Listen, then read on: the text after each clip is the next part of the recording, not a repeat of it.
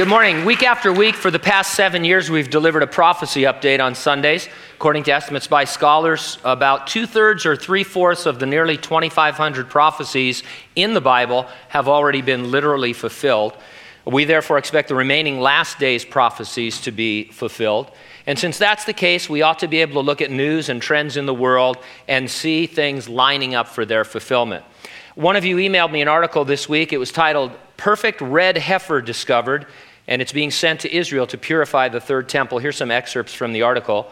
The Temple Institute has been working tirelessly for 30 years to prepare for the third temple. This includes the training of priests to perform various sacrifices, as well as fashioning all the various pieces of furniture and instruments needed for worship in the temple. The work is nearing completion, but one critical ingredient has been missing: a perfect red heifer whose ashes would be used in the purification ritual that needed to be performed in order to institute worship in the future temple. Not just any old red cow will do. It has to be totally red, not even a single black or white hair. It must be perfect genetically with no birthmarks, blemishes, etc., and it can never have been used for any type of work. A 10th red heifer has been located in the United States, and it's being raised with great secrecy under kosher laws. Jewish tradition states, and this is believed by many in Judaism, that the appearance of a red heifer will be the signal to usher in the appearance of the long-awaited Messiah. Preparations are now being made to transport this red heifer from an undisclosed location in the United States to Jerusalem.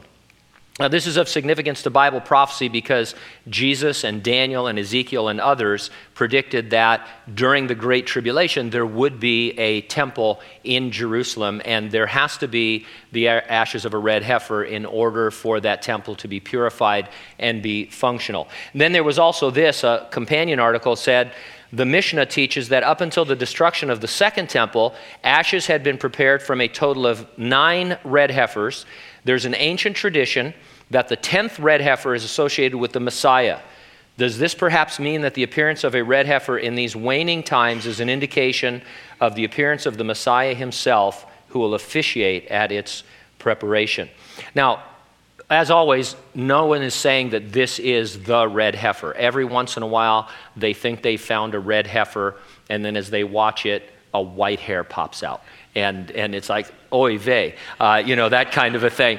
And so, we're not saying the red heifer has been found. There is a red heifer. There's a cool video of the red heifer with some people from the Temple Institute narrating. It's in the link that's on the study that I did here, if you want to find it online. But it's just interesting because this is the kind of thing you would absolutely expect to be happening if we were looking to the fulfillment of Bible prophecy. Everywhere you look, the signs are pointing to the coming Great Tribulation and beyond it to the second coming of Jesus. Israel's a nation again, just as predicted 2,500 years ago. Europe is a united power. It could be the rise of the old revived Roman Empire. The technology exists to implement a global cashless economy that would be accessed by a personal identifier either on you or in you. And the church is experiencing a great falling away, a great apostasy in these last days. We see the signs, but as always, we won't be here for the Great Tribulation because the Lord is coming to resurrect and rapture the church. It's an imminent event, meaning it could happen at any time. So every week I ask you, are you ready for the rapture? If not, get ready, stay ready, keep looking up, because ready or not, Jesus is coming.